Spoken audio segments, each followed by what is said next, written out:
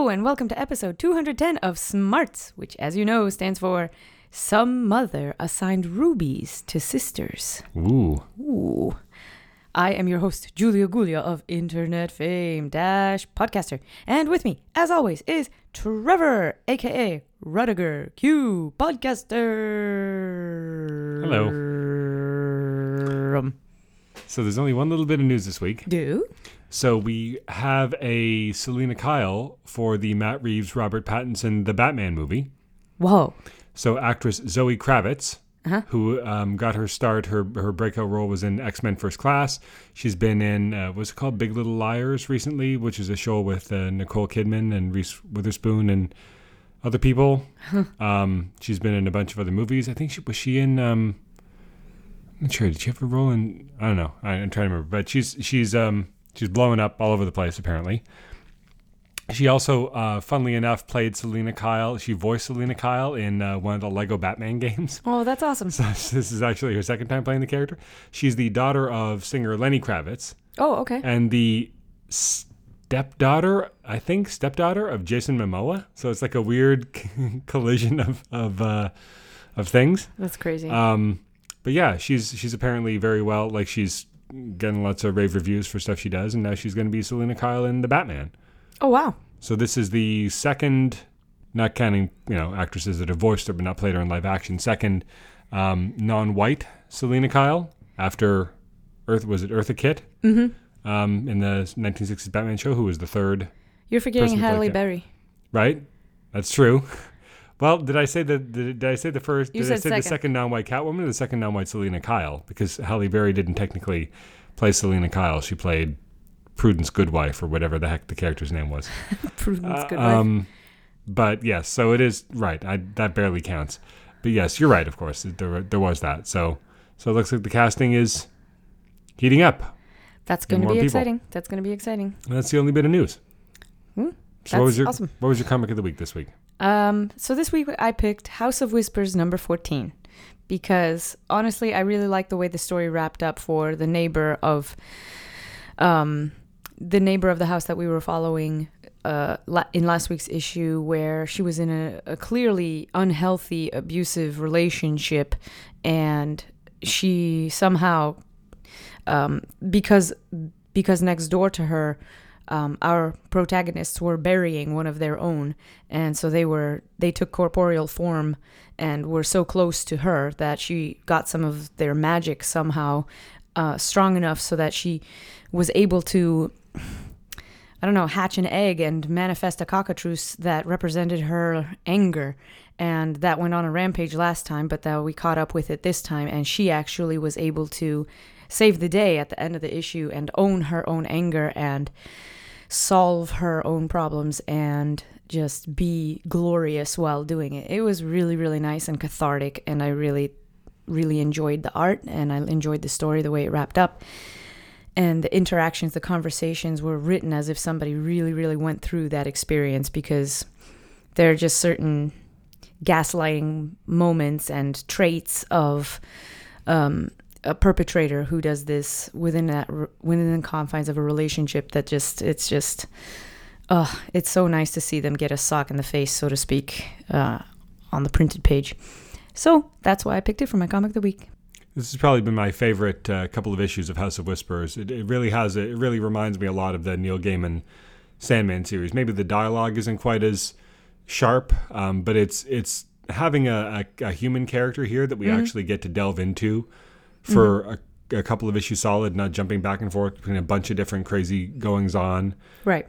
This felt a lot more character driven than the series, which has been very, very plot driven so far. I feel sometimes at the cost of characterization, but I feel like these have been the strongest couple of issues.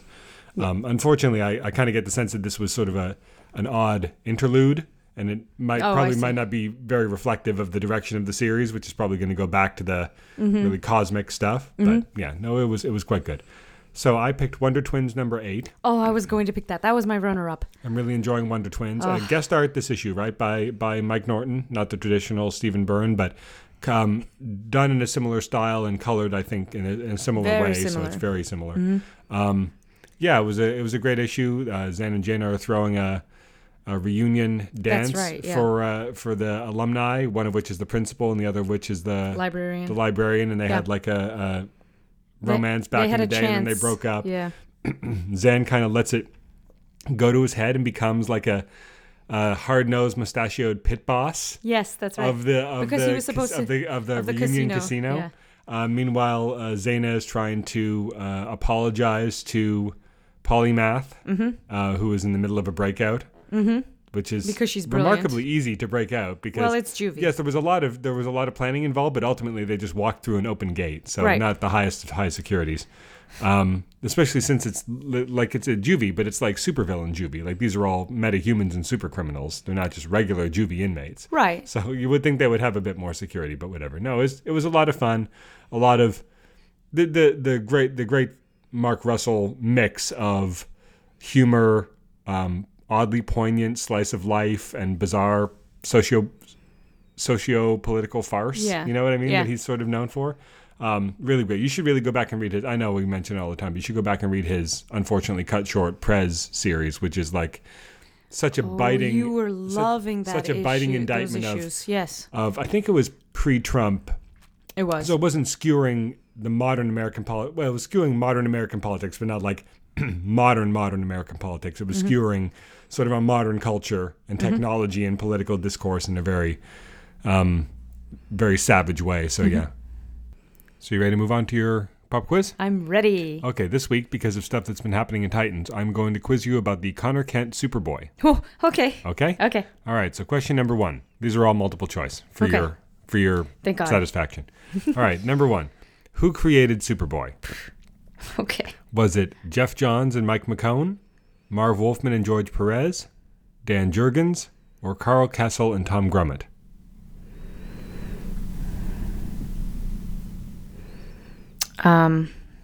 I like the name Grummet, so I'm going to pick that. Yes, it was Carl Kessel and Tom Grummett. Yay! All right, number 2. In what year did he debut? 1986, 1993, 2001, or 2003? 86. No, it was 1993. Ah, that was my second guess. All right, number 3. Superboy died temporarily during which event? Crisis on Infinite Earths, 0 Hour, Infinite Crisis, or Final Crisis? Jeez. Infinite Earths. Crisis on Infinite Earths? Crisis on Infinite Earths. Say crisis again. Christus. So they said Christ on Infinite Earths. All right, no, it was Infinite Crisis.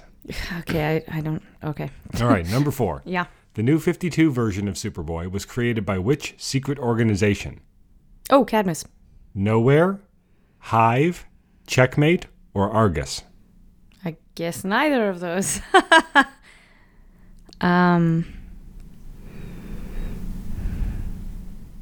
Checkmate.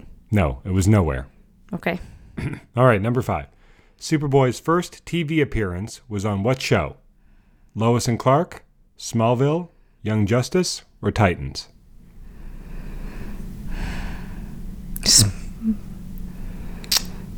No, it can't be Smallville.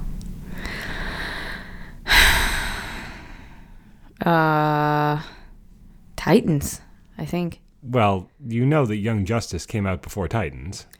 Oh, you listed Young Justice. Yeah, you got to You listen. said live action. No, I didn't. I said which Superboy's first TV appearance, and then I literally listed Young Justice. Okay, well, it's Young Justice.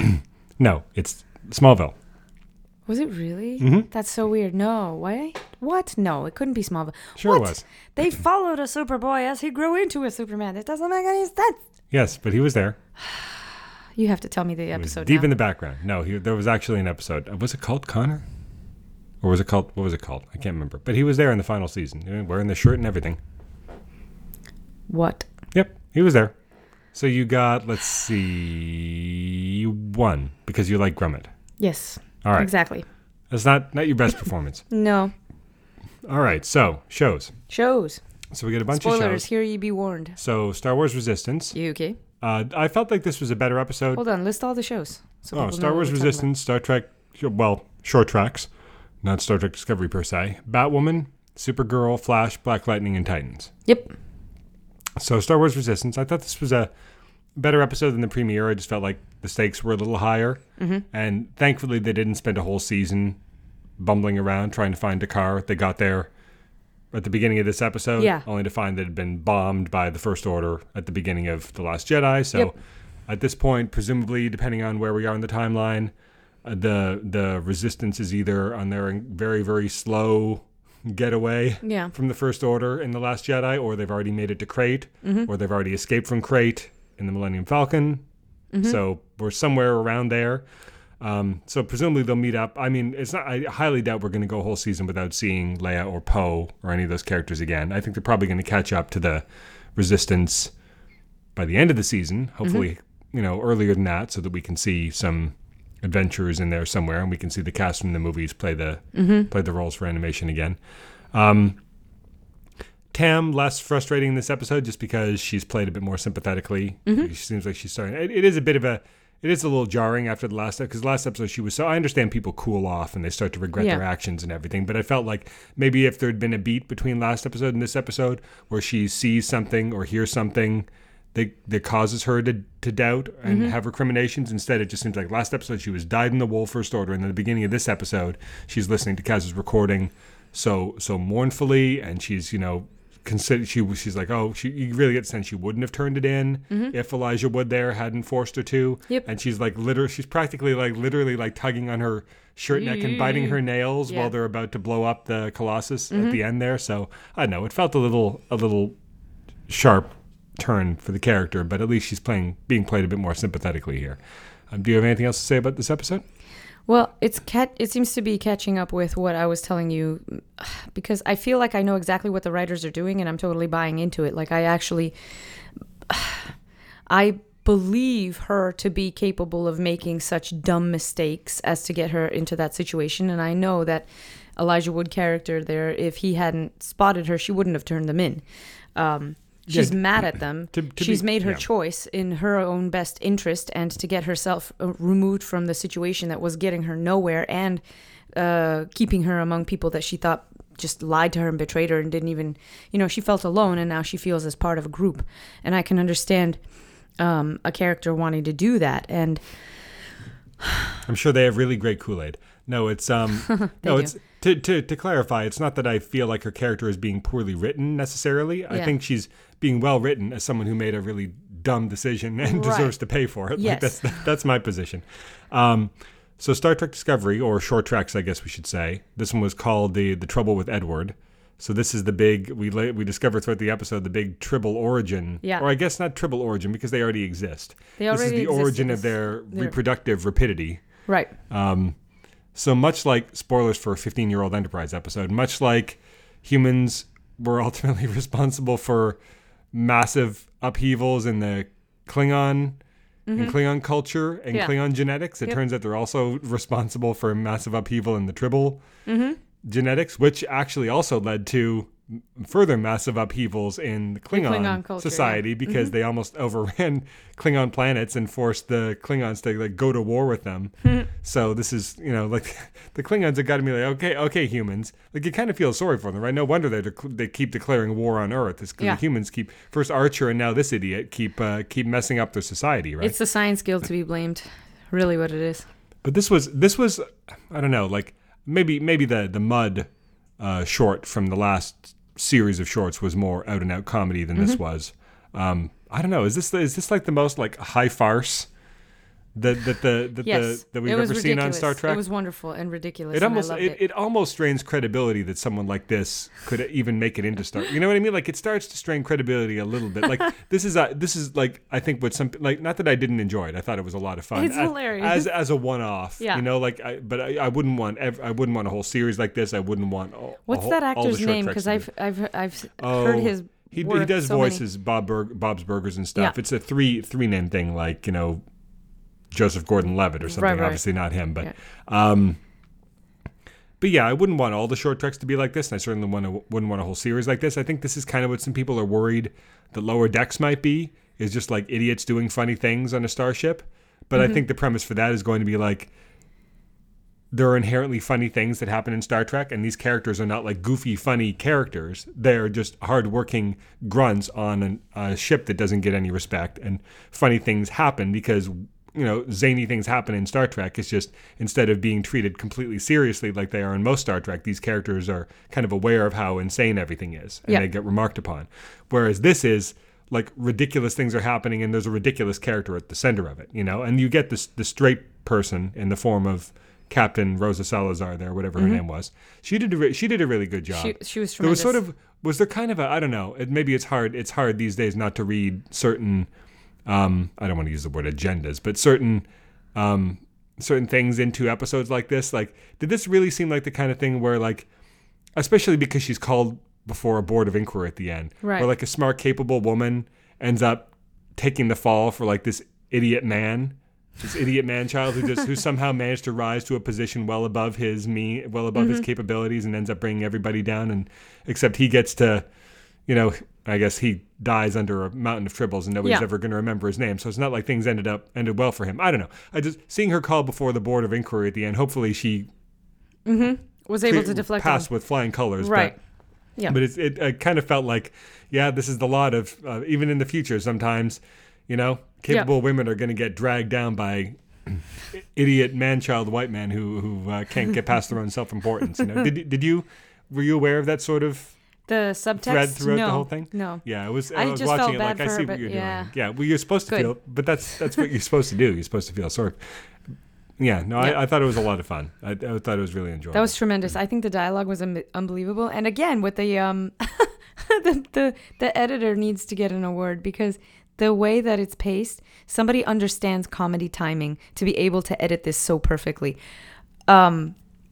It's just not easy. The conversation specifically, when they had this conversation is over, I could just keep talking, and then the conversation isn't over. I felt like that was that was the only scene. That was the only scene where it felt like it went on like they were trying to do the thing where they were trying to do the thing where it's funny, and then it goes on so long that it stops being funny, but then it keeps going on so long that it becomes funny again, and it didn't quite wrap around that way. Maybe not for you, but for me, I don't know. I liked it. And then of course we have ridiculous, because I can watch Bob's Burgers actor, whatever his name is, and I'm sorry that I don't remember it. I could just watch him for a long time because he's hilarious. H. John Benjamin, is that it? Something for some like reason that just popped into my head. Yeah. And of course we have the secret weapon of these short treks, the tactical pike deployment at the beginning. Yes. There. We get 1 minute of Ensign Mount just to. But that was charm nice. us all into submission. But that was nice because it established her credentials and relationship, and also gave her a little bit of a fun sort of character. If Pike thinks this person deserves their own ship, then we're instantly on board, right? Like that's a smart 100%. Shorthand way of telling us establishing the character. Because otherwise, if we start immediately on this ship, we're like, does she know what she's doing as a captain? She's letting this guy run amok, he's disruptive in meetings, and she's not really, you know what I mean? We're like, does this person deserve their own ship? But by having Pike, bless her. Right. And she's not like this kowtowed person. She's absolutely on equal footing with him. Yeah, she's it would have been an unfair assessment on our part, but having no context, right. Maybe we're like, maybe this episode is trying to show what happens when a not so great captain lets someone run amok. Like, we don't know because we don't know who this person is. But so you give us that little bit of Pike at the beginning. Right. And you see her in charge in the meeting. Like, she's actually functioning really well. Doing anything wrong, but she wasn't. It would be you could write this episode where we look on her a little less favorably because she ultimately does. It all happens under her watch, and ultimately the buck does stop with her, right? Like, she ended up losing her ship. Yeah. So and letting the loose captain is responsible for exactly. And letting loose a new species of tribble, which that probably set human Klingon relations back another 50 years and forced an already destitute planet to have to evacuate. Right. So not great.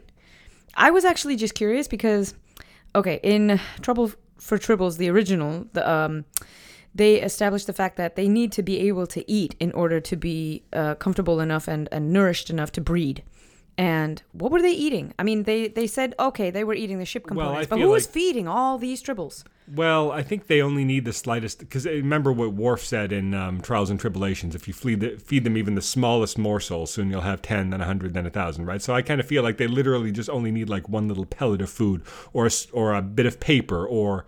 right. somebody dropped a piece of lettuce on the floor of their mess hall or something. And now there's 100 of them. That's all you need to get a whole new generation of them, So I find it, especially as they start to overrun the ship, I find it, and people are like dropping their stuff and running away from them. And I find it easy to believe that they could, who knows, maybe they even eat cloth, right? Like, you that's chewing on people's uniforms. Like, we don't know, but I don't know. It was a lot of fun.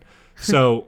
why don't we? So generally, I talk because the CW shows I tend to list them in the order in which they aired. But why don't we save Batwoman for last since it's the new show? But we got new seasons of Supergirl and Flash and Black Lightning. In fact, we've watched 2 Supergirl episodes. And 2 Batwoman episodes. We'll get to that. Should we talk about both of them, or should we keep? Yeah, we'll talk about both of them because otherwise we're just going to fall behind. Right.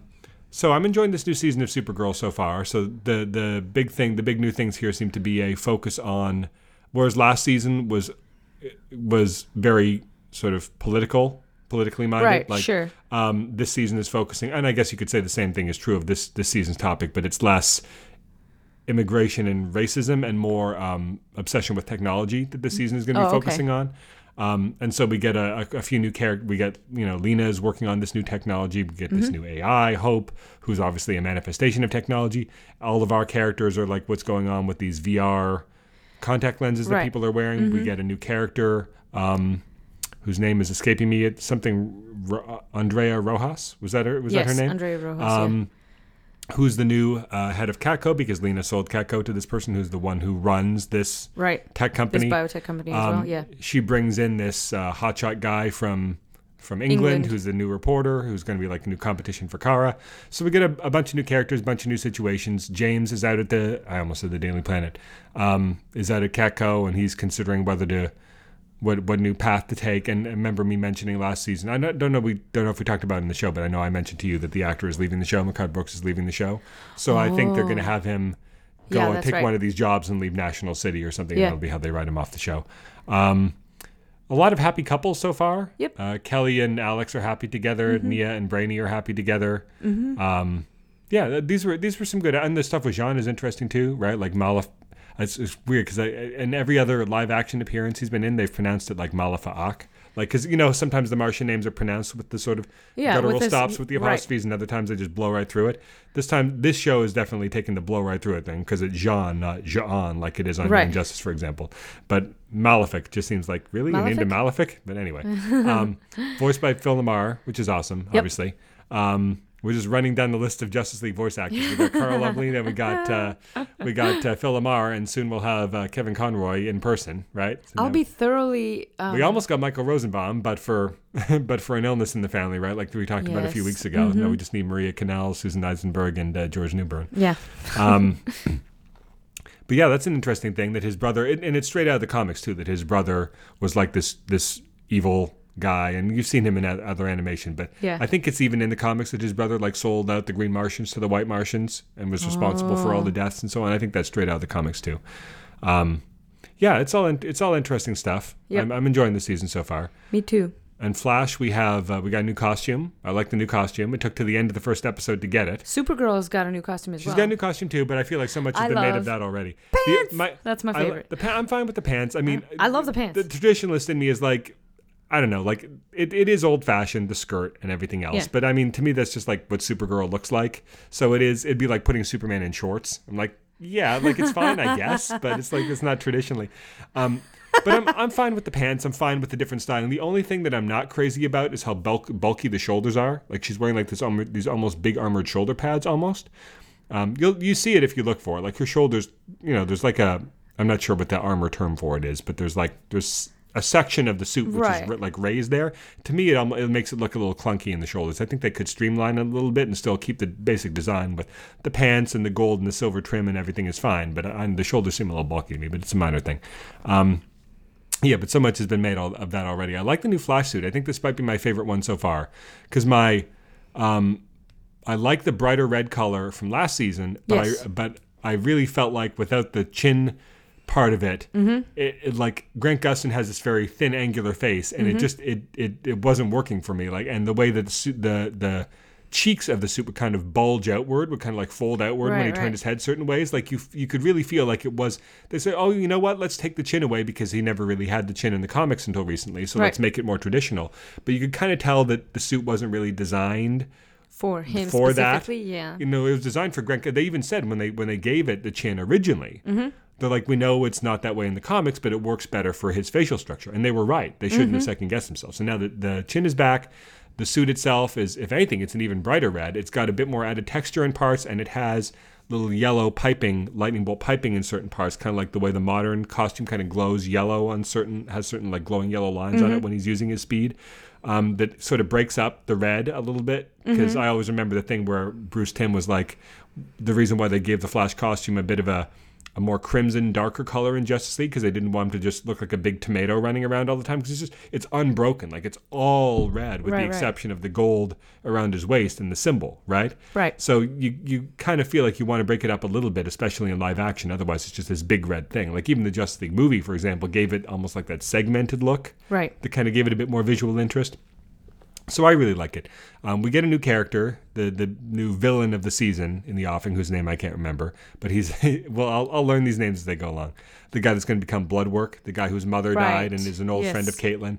You get villain vibes coming off of him pretty quickly. You're like, here's how we sympathetically set up a villain. So it's a little too early to tell with him. He's being well acted and everything, but like he's basically already turned villain by the end of this episode. He gets his powers and he's like doing evil things. So I'm like, all right, it's a little quick.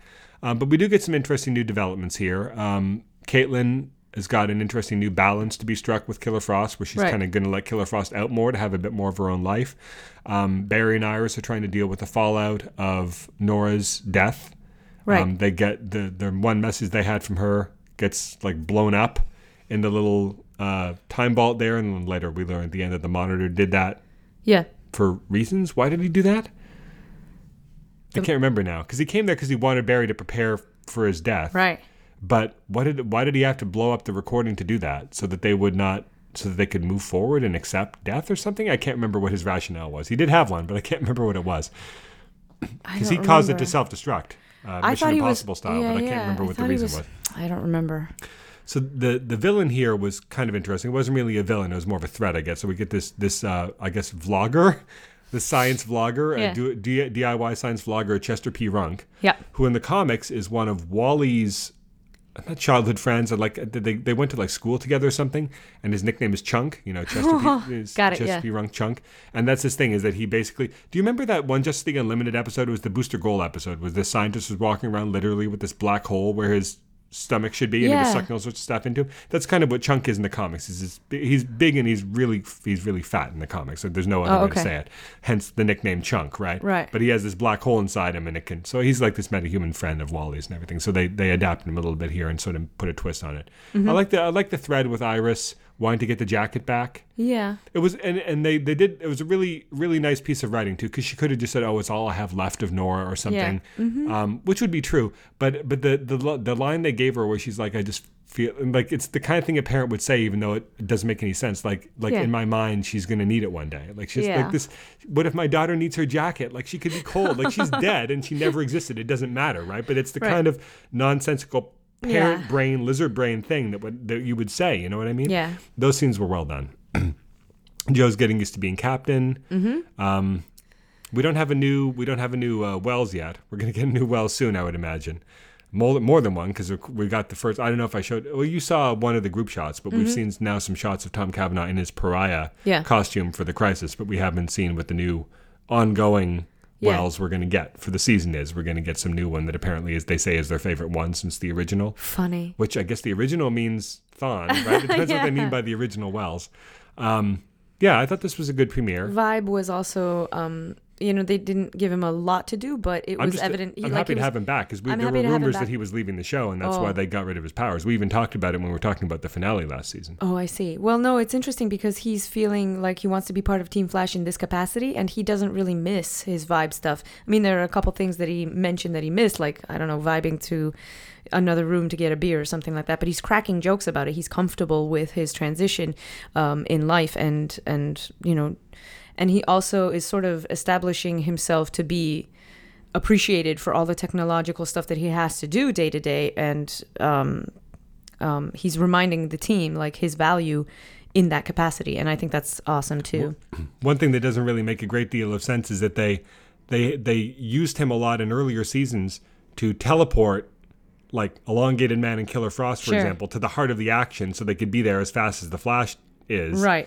Now they don't have that, and they're just like, They don't explain how they got there. So like, did Ralph get in his car and drive for 30 minutes to get like? It doesn't make a lot of sense. Like, it's one thing on Arrow, right? Because everybody is basically of equal speed. They've all got to take their motorcycles or whatever. Right. But here, where the Flash can get to the danger in half a second, is he gonna like sit there and wait an hour for everybody else to show up? But they don't. They did no explanation. Like, I don't care. It's it doesn't matter. I just think it's kind of funny that they established that was how everybody could keep up with him and fight as a team. And now there's just no reason why it would be that easy anymore. But that's fine.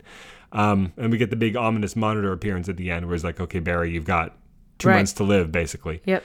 And so that's going to be the thing hanging over the first half of the season. The two main threads of the first half of the season are going to be dealing with blood work and Barry basically coming to terms with the fact that he's going to die and preparing Team Flash to carry on without him after he's gone, basically. Yeah. Those are going to be the two big threads. And then the crisis will be like the midpoint of the season, and then based on what happens there, we'll which see. Obviously we have no idea what's going to happen there, that'll propel the back half of the season. So Black Lightning, we also had the first episode of Black Lightning back this season. I like this. To me, it seemed like this is one of those boy that escalated quickly kind of moments. Where I felt like last season, there was the thing with the pod kids and all this stuff, but all of a sudden... They're all jailed up. What is it? The NRA, the DEO, the ASA? That's it, ASA. There you go.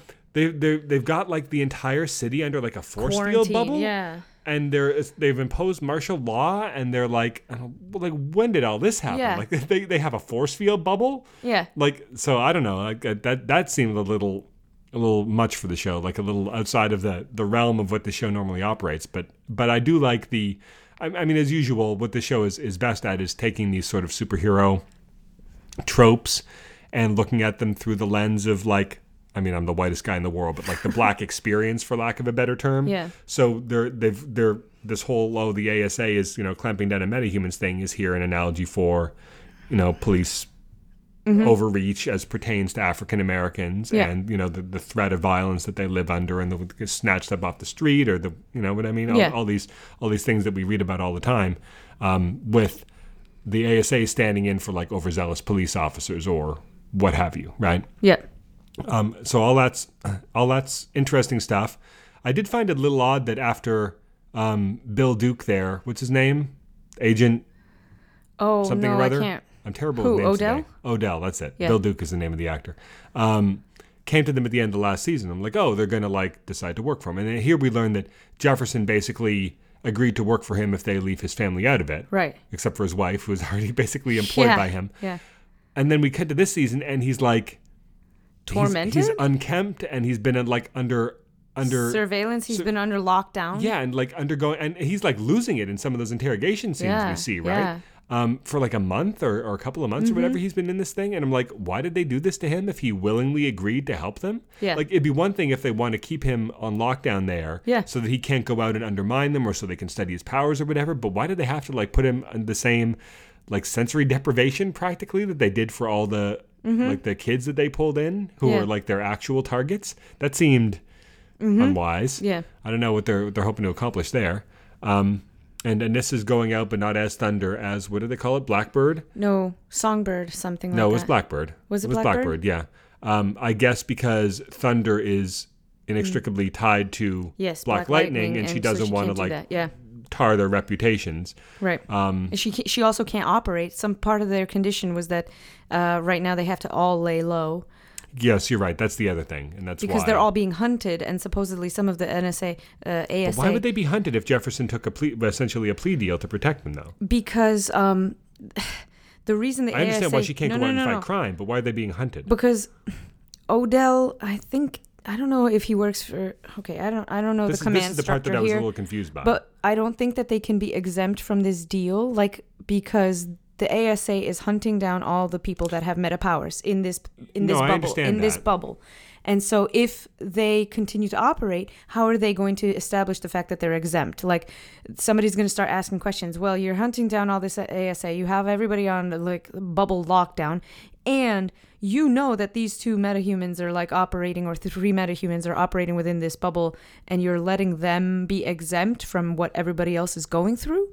That can't happen. Right. They can't use their powers, but they're not being hunted. It's not like the ASA has an APB out for Anissa. Exactly. They're not allowed to use the powers or stay out after curfew. Exactly. Right. So Titans, So this one was called Connor. This is basically an hour-long Superboy Yeah, you origin called it story. 100%. You called it from Yeah. last time. Yeah. Okay, you win. Super. I still want Corey to fly. part- That's all it is. That part felt a little contrived because he just happens to be in the city at Why the exact not? moment, and he's People's right there. paths cross. Yeah. Why is that weird? But the Batman's former sidekick just happens to cross paths, or Batman's current sidekick too. All of Batman's sidekicks just happen to cross paths with the one and only clone of Superman. The first day he's in town, like that seems.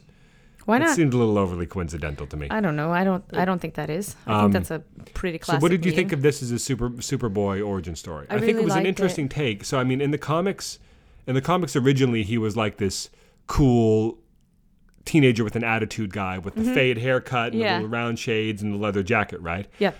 Fade haircut. The later comics, the Jeff Johns stuff, introduced the whole Lex Luthor aspect of his DNA and made him more of kind of like an angry loner kind of guy, but still with the heart of gold.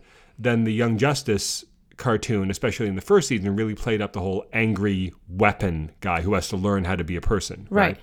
This one is more like kind of like Frankenstein's monster, because he's like this little. man-child who's got all this power, but he Yeah. doesn't know how the world works. He doesn't know his own strength. Right. Right. And I've never seen that version of him before. It's almost Yeah, like this it's is almost new. like part classic Superboy, part Bizarro, almost. Almost, like this yeah. guy with a childhood mentality who's It like let loose in the explains world as an Bizarro. If they ever experiment. make a Bizarro on the show, I mean that right there. Well, you could just use Match, which is what Young Justice did, which is basically the Bizarro Superboy.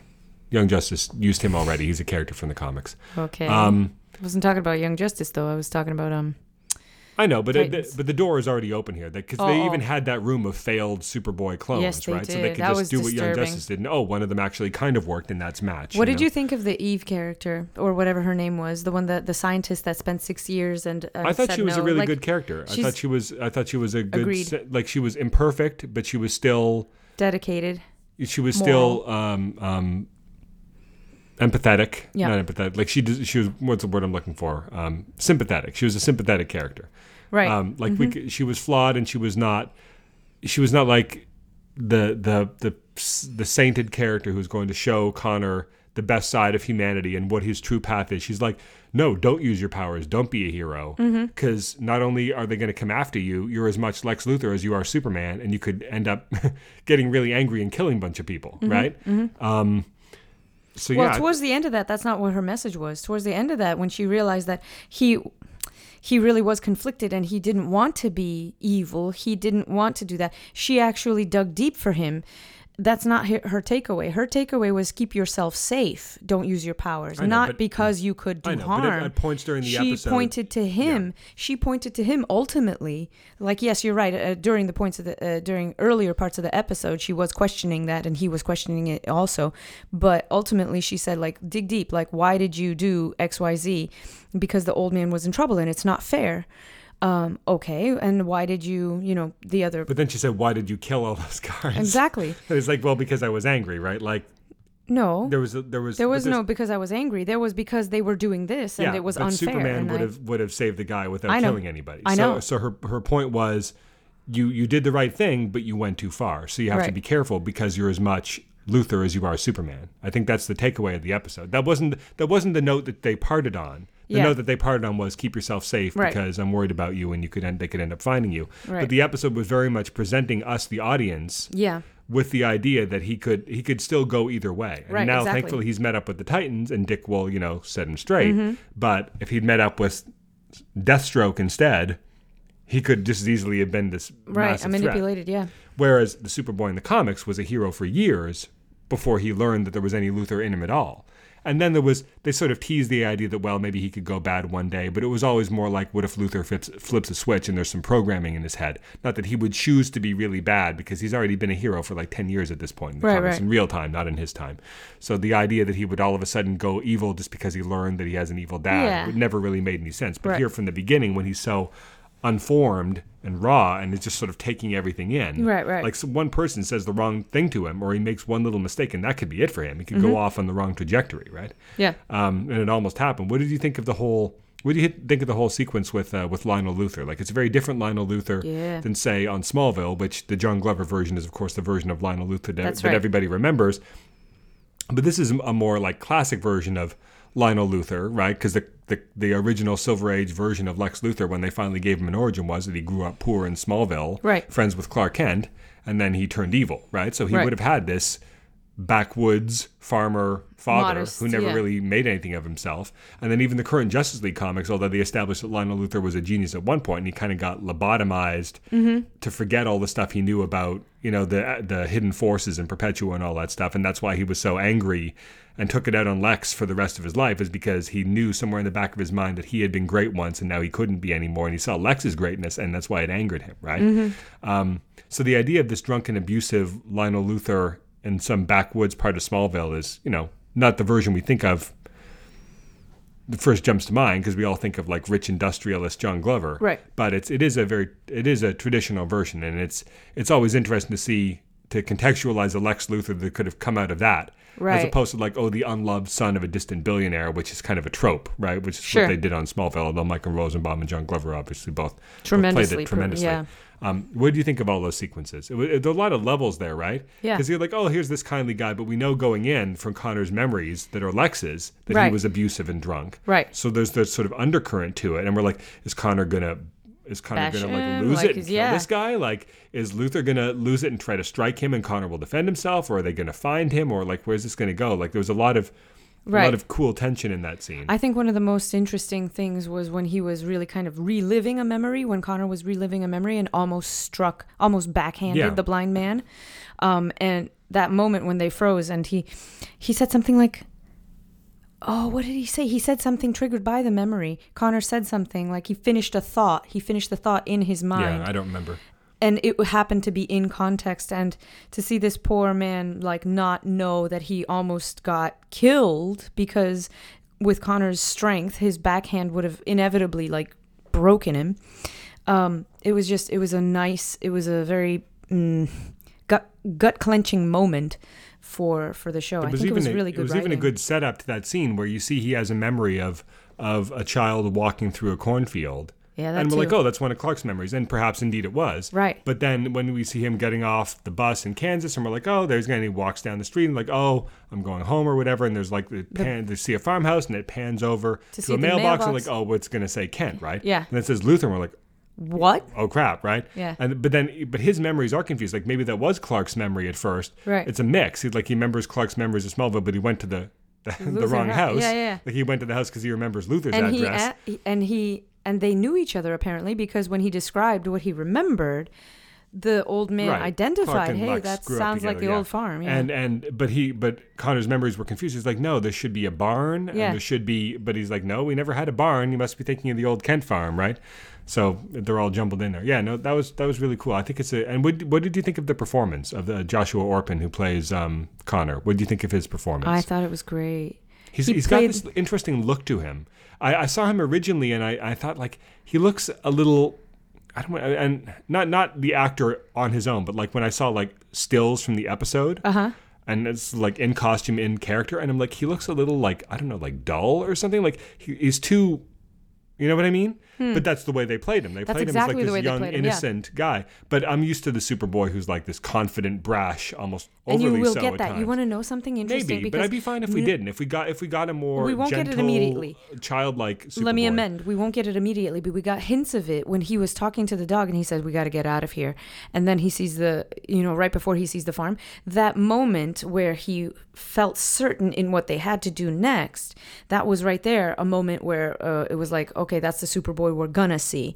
But right there, he was still emerging out of the chrysalis and still spreading his wings for the first time. And so when he was looking dumbfounded around the world and accidentally mugged that poor old lady, like, that was just childlike innocence, and he played it really well. I really liked his performance in all those little things. I think he must have had fun too, because as an actor, you like a role that gives you multiple facets to a character, and he got to really just play quite a few of them, because he got to play sadness and regret and rage and injustice and confusion and I don't know, awe. He got to play all of those things in turn. And so, I don't know, it was just, he played all of it well. And I think it was a really well-written version of this character. If they decided to do it this way, I'm glad they cast this person to do it. This could almost read as the pilot for a Superboy show if you just cut off the last 5 minutes and it ends with his only friend, the scientist lady Eve, being killed by Mercy or whatever, Right. and then he has to go on the run with Krypto, and it's like the Incredible Hulk TV show or The Fugitive or something, with him and Krypto on the run being chased by Mercy and her goons, Right. going from town to town, week to week, learning about humanity and helping people. Like it sounds a little cliched when I describe it that way, but that would be a cool premise for like a Superboy TV show, Yeah, it could. kind of thing. Yeah. But instead, here he's going to get. I don't know how all this stuff will dovetail ultimately and make sense with all the Deathstroke stuff Right. that's happening. And poor Krypto, we need to save Krypto. Yeah, I'll have to find him. But yeah, no, I think it was a good episode. So we should talk about Batwoman. So we've watched the first 2 episodes. I think the second was stronger than the first because to me the first one seemed like it was sort of rushing to set up too much stuff. It was. Yeah, as far as pilots go, they really wanted to set up a backstory, all the characters, and the villain, and the motivations for all of them. It's a lot to do in a show. I didn't think and they needed some to of do it that felt like much. shorthand. I didn't No, think I they know. needed to have her in a costume, but I think they felt like they needed to have her in a costume by the end, even though I'm it's glad not they her did. final costume. But I think they could have done a slower burn on it. You Could know have what I done. mean? In some cases, yeah. I think they could have paced it out a bit more. Like she was back in Gotham like 5 minutes into the episode. Like I feel like you could have had more going on, where it could have been like the first hour of Batman Begins or something, where we see her travels, we see what the situation is like back in Gotham. Maybe the pilot ends with her coming back and the reveal of Alice or something like that. I don't know. I rewrite it, but But I think that the writing is stronger in the second episode too. But I think that overall it's being well written. I think the cast is good. I think the music is good. I think the set design is interesting. I'm happy that they're getting to use as much Bat stuff as they are. Yeah. Like you kind of feel like, well, they greenlit a Batwoman show, but are they really going to get to use all the tropes? But no, Yeah. they're getting to use a bunch of the comics, and they're name dropping Robin and Alfred and characters like that, Lucius Fox. They name dropped Lucius Fox, and Luke Fox in the comics is I can't remember. Well, as he is here, he's Lucius Fox's son. Right. They've changed him a little. Like I'm glad they didn't. My worry was he was going to be like the new Curtis. Where I he was see, going to yeah. be all quippy and pop culture-y. Because don't you feel like all these shows, like, because we had Felicity on Arrow, and then we had Cisco on Flash, Okay. and we had Wynn on Supergirl. Right. Like the tech guy is always like the A little more in quippy touch. pop He's the- culture-y yeah. comic relief character, and I'm like, that was not Luke Fox in the comics. Please don't make him that. His thing in the comics was that he was brilliant because he inherited his father's genius, but he was like the black sheep of the family, and he went into like MMA fighting basically instead of becoming Right. a tech guy. And then ultimately, like in the recent Batgirl comics, he's come back around. He's got his own like tech startup and Burnside and stuff like that. Right. And he's still, and of course he becomes Batwing, but he's like the tech guy he's like Right. the new tech guy of the Bat family when they use him essentially. But that's my question to you: is do you think he'll don the Batwing persona? Oh yeah, this is I like, hope so. this is like putting Cisco and Caitlin in the pilot of The Flash. They're ultimately going to become Vibe and Killer Frost. Like you don't. I'm glad they have each other for friendship because I think he's an important. They really did a brilliant job. Let me finish my thought about his characterization though before you go on to the way he is here. Just contrasting with the comics. Like I said, in the comics he had the tech genius, and he eventually sort of found his way back to that. But he's also like this cool heartthrob, super martial artist MMA fighter guy who was sort of the black sheep of the family, and ultimately sort of got. Sort of through no fault of his own, kind of ended up getting mixed up in the Bat family again and coming back and doing the whole thing. Whereas here, he seems like a less confident version of his father, basically. Where he's like, do we even know if he has a lot of? He doesn't. He seems like he has some tech aptitude, but it seems like it's mostly just from being the caretaker of all this stuff for so long because he didn't even know how to work most of it. Right? He didn't know how to work So he the doesn't Bat really seem computer. like a tech genius, but he also doesn't come across as an MMA fighter. So it's kind of like he's more confident than like your Felicity or your Curtis. But he doesn't seem like he quite has the physical chops of the version from the comics. So it'll be interesting to see where they go with him. But go ahead. You were saying as far as the portrayal here is concerned? I just really like that how they used him to do the expository text that's necessary so that we understand just what she's facing and what all that equipment on the wall really is, and the fact that he doesn't even know what all of it does because he's not the one that invented it, and so he knows it's one of a kind, but he doesn't know all of the pieces, what they do and what their functions are. But it's nice because I just like it when a script does this, is they show you a couple things and then one of them becomes important and germane to the plot of the episode later like on. The It's rebreather nice. later. Yeah, but of course. You need to have Chekhov's a guy. breather. You need to have a guy who's like a link to the past, right? Like Yeah. he's the guy who knows about Batman. And knew Bruce. Knew Batman was Bruce Yeah. Wayne. Kind of probably grew up around him, right? As Yeah, Lucius Fox's sure. son, he probably Yeah. would have been like Uncle Bruce, basically. Has a lot of respect for Batman, knows who Batman Knows how to keep a secret. is able to set Kate straight when Kate is like, oh, Batman let my family die, kind of thing, right? Right. Like, you need this guy who's kind of like the keeper of the flame That's him, yeah. to sort of encourage Kate to be worthy of the mantle. Mm-hmm. If she had discovered all this stuff on her own, then you need someone to be like the old Bruce to the Terry McGinnis. You need someone to be telling them, this is the way you do this, not just letting them run off on their own, right? Right. I'm wondering, this is a complete non sequitur. We'll get back to talking about the characters in a second. But do you think is she going to meet Kevin Conroy in the crossover? And will that canonically establish because Bruce has got to be, he was Batman 15 years ago when her family went off the bridge. Even if he was just starting out as Batman then, he'd be pushing 40 now, and Kevin Conroy is considerably older than that. Right. But if they ultimately do cast a Bruce Wayne for the show, he'd have to be older than He wouldn't we have traditionally. to be, but he wouldn't have to be the age of her parents. No, I don't think so, because you can easily see if she was maybe Should 13, be about 14. that age, though. When she was an early teenager Well, they said it when was that 15 happened. years ago. Right. So and even then if he was 15 years. even if he was only in his early 20s when that happened, he'd be about 40 now. So Yeah, exactly. I know, That's a big difference. Yeah, but he shouldn't be like when they cast Tyler Hoechlin for Supergirl. Right. They had to have a line in there where they said, "Oh, Kryptonians, you Age still slur, look sure. younger." So that's why he looks 25, even though he's playing a character that's supposed to be in his 40s or something, right? Because Supergirl's been on Earth for however many years, and he was already Superman by the time that she got here. Right, They but had to you explain could buy that he's in his 30s or something. Tyler Hoechlin, Sure, you he's could buy maybe that. 30, He but could he's play that supposed to age be range. he's supposed to be considerably older. That's why people were speculating that they would try to get Tom Welling, for example, because he is Right, now aged about appropriately, the age yeah. that, so I do wonder what they would do if they ever do that, and if they have her meet Kevin Conroy, are they going to be like, you don't look anything like my cousin, or whether you look just like my cousin but 20 years older? Like, I wonder if they'll have some sort of conversation there.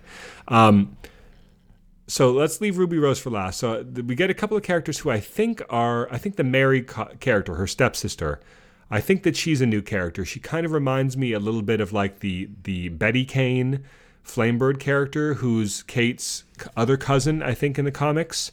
A cousin on her mother's side and not her father's side, or vice versa, whichever one is not the Kane. Not the married to the not tied to the Waynes, right. yeah. I think it had She to be becomes the other side. Flamebird later, and so she was actually Batwoman's kind of like sidekick briefly before she went off and did her own thing.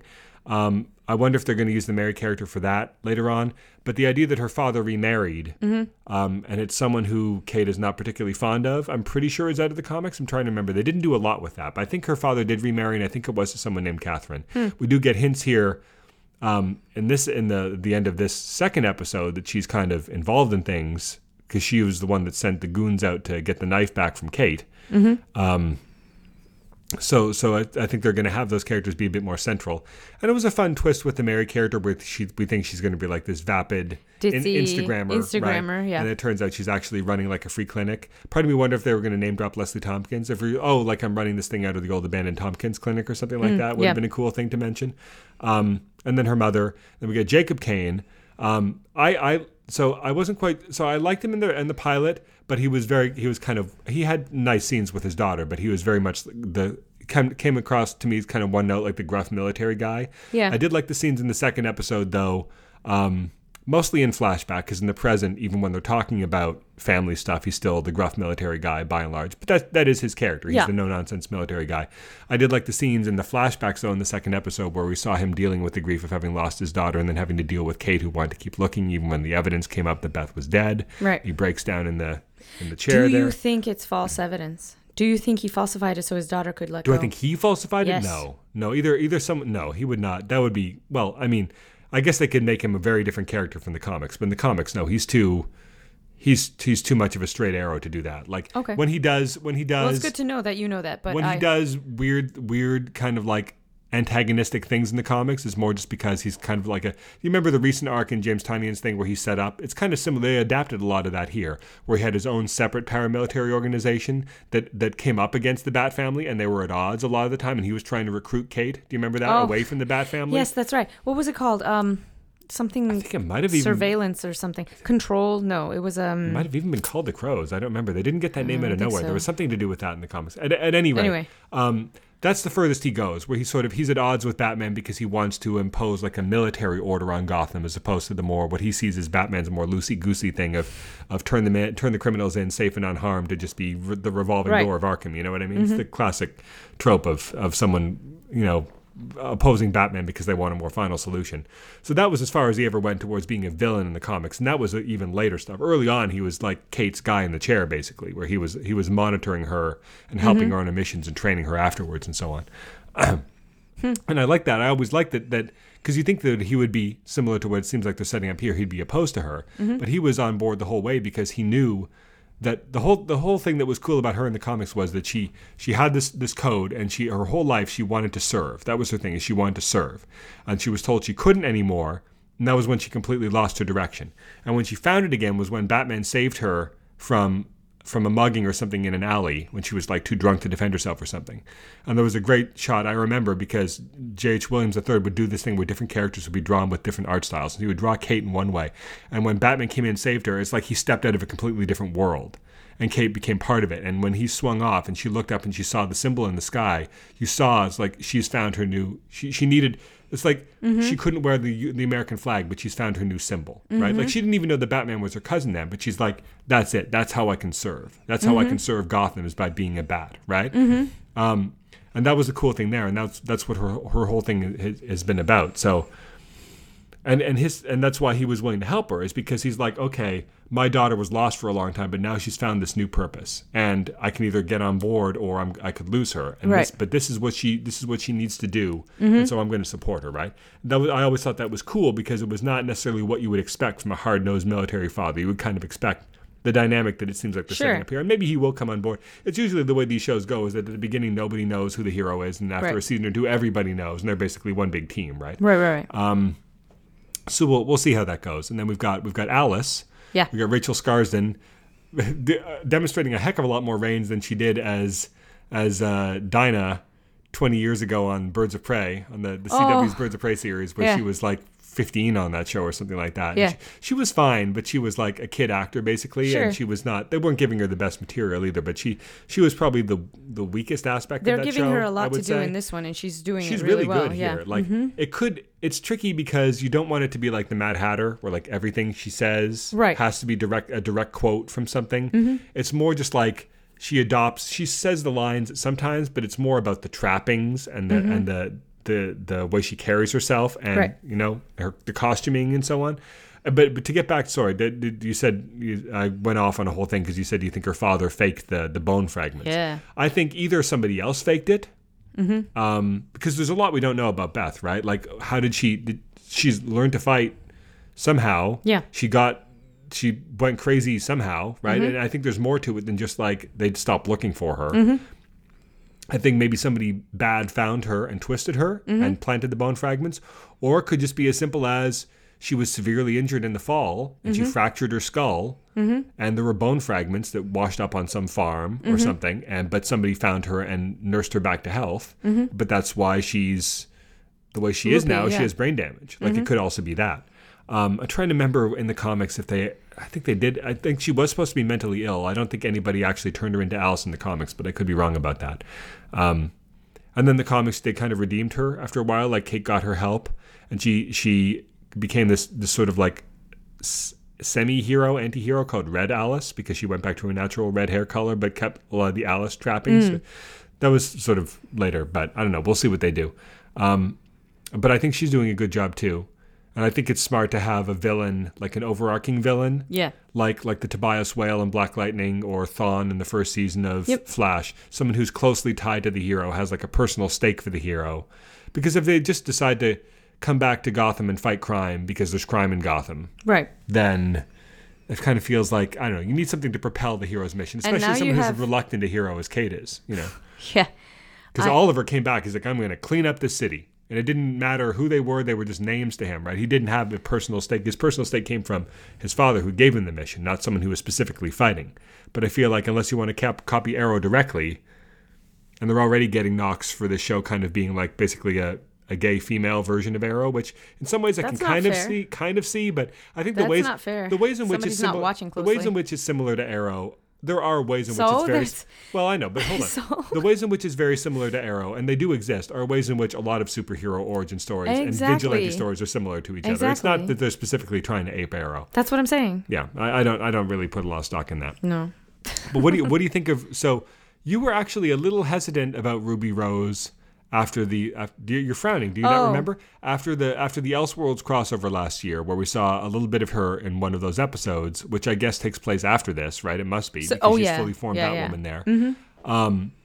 You were like, you know what? I'm not getting the, like, you made the analogy to Grant Gustin, where the second he walked on screen in that Arrow episode, you're like, I want to see more of this guy. Yeah. Right? Whereas here, you're like, I'm not really feeling like it. I could grow to like this person, but I'm not feeling the instant connection that I did to him. Have you sort of turned around on her after these episodes? This episode made me turn around completely. Backdoor pilots are always tricky. Not only that, but she only had about 5 minutes of screen time, whereas before they focused a lot more on Barry. You got a lot more out of it. She had no development in that either. Like the thing about introducing Barry on Arrow is that we got to see him grow and see him before he became the Flash. Here she's already this opaque, distant bat figure.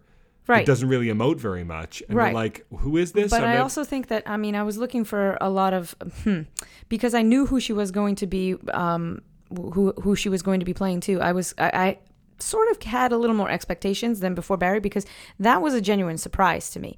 But here I knew it was coming, and so I was looking to see what was a I would genuine draw. Surprise? You didn't know Barry Allen was the Flash? Correct. Oh, yeah, at right. the first time that I saw about that. No, it boggles the mind, but I guess you hadn't even met me when you watched that. No. I recognized. No. Incorrect.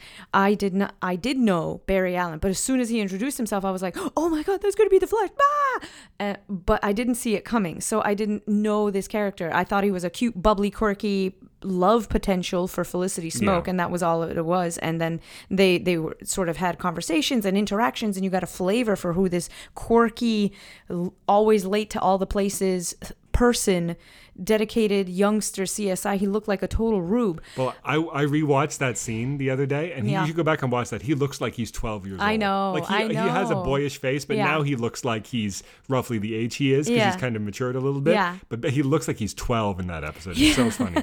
Anyway, sorry. It's super cute. But long story short, I didn't really have any preconceptions because I didn't know it was going to happen. And so to me, it was a complete surprise. And I was like, oh my God, that's going to be better. You know what? I can totally see it. Yes.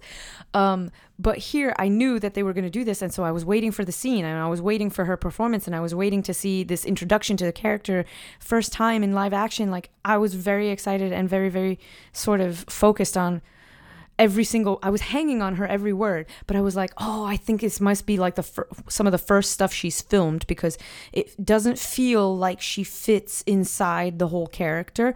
And I don't get a sense for who the character is, and I don't get a sense for whether or not I like her performance. Like, obviously they cast her for a reason, but I didn't really feel it when I first saw her. And in the pilot, I knew that it was like rush a little bit, and I got snippets and moments of her acting ability. But again, it was like, I knew that the pilot was a little bit choppy because they were trying to do very, very much in a limited amount of time, which I appreciated. And so I was sort of like, following from each jump to each jump. But for this episode, because of how well it flowed together and how well everything tied together, the last episode that we saw, and how well we were able to focus on her character now that we knew more about her, now that she was established, and also now that the actress herself had more time with the character, it's starting to really gel, and I'm on board. I knew that I would be, and I knew why I was feeling what I was feeling when I was feeling it.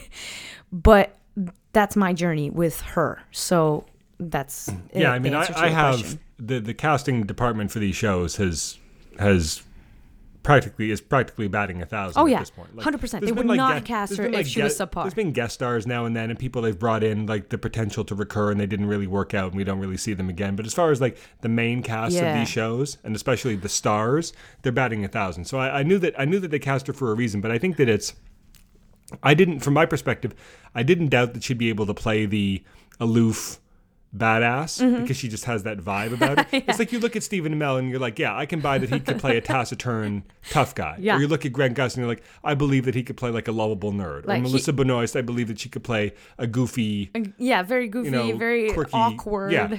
Yes. But I'm like, okay, will Ruby Rose be able to play, because there's a lot more to Kate Kane than that. It's like, will she be able to play the daughter? Will she be able to play the bereft sister? Exactly. Will she be able to like joke with Luke Fox a little bit? Will she be able to play the intelligent problem solver, borderline on par with Batman detective skills detective? Well, I don't know if I'd go that far. No, because she's good. I'm not saying that she's one of the best. I'm saying she's good. Yeah. And so she has to be able to think quick on her feet. Does she have the, like you said, military stuff, but bereft sister, like interactions with her father, like the push and pull of their dynamic, and all of those. I think it's the hardest one to warm up to since Stephen Amell, because with Barry, we got, like, he's a much more instantly likable character because that's the way he's written. Yeah, I know. You know, same with Kara, right? Even Jefferson, you know, especially for people that are closer to our age than Barry's, right, and have families and stuff like, and of course Chris Williams is fantastic, but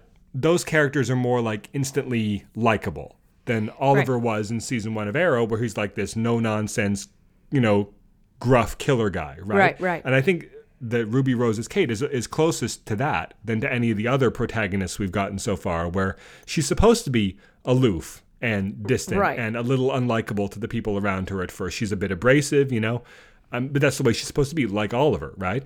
And I think, like with Stephen Amell as Oliver, it took a while to see. Not until they introduced Felicity, for example, and he had someone to bounce off of in sort of like a romantic way, although it wasn't played as romantic for the first few years. But in retrospect, you know, they had that banter early on. Right. It's not until they started to warm the character up a little bit and he got to play more shades of the character that I think a lot of people got on board with him. Whereas I remember early on he was getting a lot of reviews where he's like, you know, he's a capable lead for the show, but he's definitely not one of the standouts as far as acting ability is on the show. When you had Susanna Thompson and John Barrowman and other people like that in the show, right? And I think there'll be this. I think it's the same here, where you instantly see that she could grow. It's through no fault of her own. Like it's not like she needs to step it up or whatever. I just feel like the show needs to give her more and more, and we need to see more sides of her before we can really see her full range, which I believe she's capable of. But I just feel like the first couple of episodes of Arrow, we're being shown a very narrow slice of her personality so far, and we're seeing other sides of it probably faster than we did with Oliver. But I feel like it's closest to that than it is to Jefferson or Barry or Kara, you know? And so maybe that's why people are having your reaction is not unlike a lot of other people's, where felt like she was like, oh, she's probably going to be a weak link in the show until she sort of grows into it. But I think that was just because you don't have that really easy in with her that you did with characters that were a lot more relatable. I honestly also don't think that they serviced her really well. Like her introduction was in Elseworlds. That's hard though, because that's tough. You're not, I know. You're not wrong, but what they wanted to do is they wanted to just give you they wanted to have a back character in there for the coolness factor. They wanted to tease her show, right? And they could have gone two ways. They could have had her be like they could have had it take place in chronological order, right? Mm-hmm. In other words, not after these episodes where she's not Batwoman yet, right? They could have just introduced her as Kate Kane, right? Yeah. As, like wandering the world or whatever, or doing whatever, or training, and she gets messed up. She gets embroiled in what's happening with Barry and Oliver somehow. Right.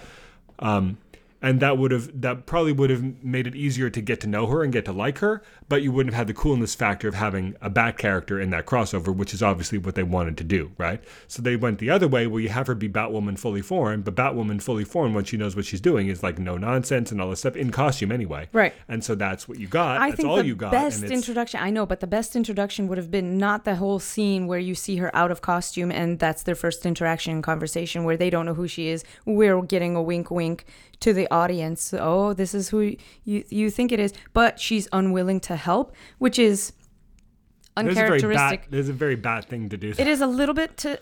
I just don't think it was earned. I know. Gotham is my primary. Yeah. I just didn't. You know what would have been a better introduction for that character if they wiped all that and had her be out of costume at a later scene. But the first thing that we see, that's what I was wanting. Yeah. That the whole thing with Arkham and the van and that amazing fall that she did, and she squishes the top of the van and she's like kind of has that look and over the shoulder, and it was all working for me, and the cape and everything with the red hair. Yes. That was the introduction that she deserved, that she should have had.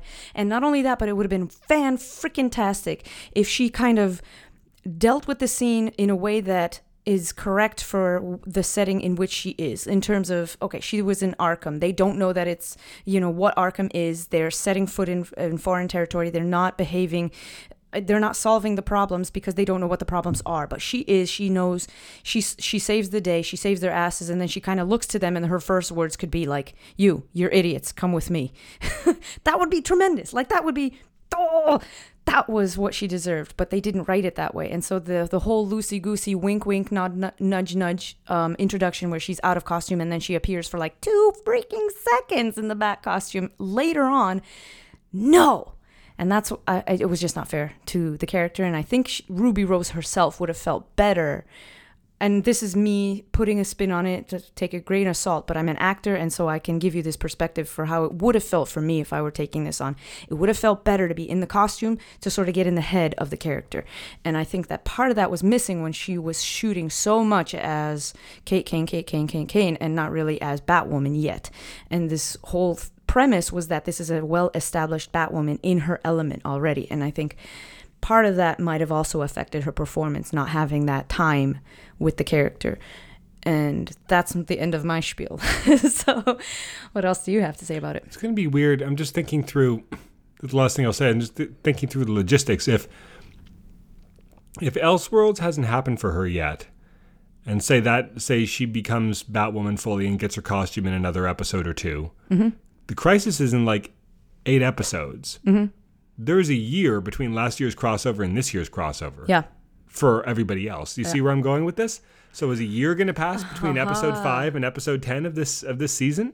Yeah. Is it going to do a 1 year later jump or something? Or are they just going to they're just going to ignore that? That's a good question. They can't even say it takes place. They can't even say it takes place on some other Earth where time passes differently because they've established it takes place on the same Earth, on Earth 1, right? We're on the Arrow Flash Earth. We're not on the Supergirl Earth or the Black Lightning Earth or some other Earth. So, right. They can't even do what the old comics used to do, which is time passes differently on Earth 2. Yeah, so I don't know how they're going to do that. Yep. It'd be cool if they did. I honestly just think they're just going to ignore it. Mm-hmm. But I think that it might be cool if they did a 1 year time jump or something. Right. And everything. That would solve that problem, wouldn't it? Yeah. But I feel like you'd miss. I don't think they're going to. Then you'd be like that, Fear the Walking Dead, where you skip over the most interesting part of the story. Like the most interesting part is Gotham learning to accept this new Bat character, her learning how to live up to that mantle. And they talked to her, because that's another thing that they did with Elseworlds. Oh, they went to talk to her after she was I did not even consider that. That's going to be a tough road to hoe. So. Yeah, we'll see. Yeah. But that's it for our shows. I'm still excited for it. Yep. Yeah. So if you want to reach out to us, we have an email address, mailbag@smartspodcast.com. Our Twitter handle is @smartspodcast. Our Facebook is facebook.com/smartspodcast. And on Twitter, nope, I already told you Twitter. How about the website, www.smartspodcast.com. I'm still getting back into the groove of things. How about a funny sound for us? I don't have one. How about this? Ooh. That's her on the roof of the van. Good job. Yeah.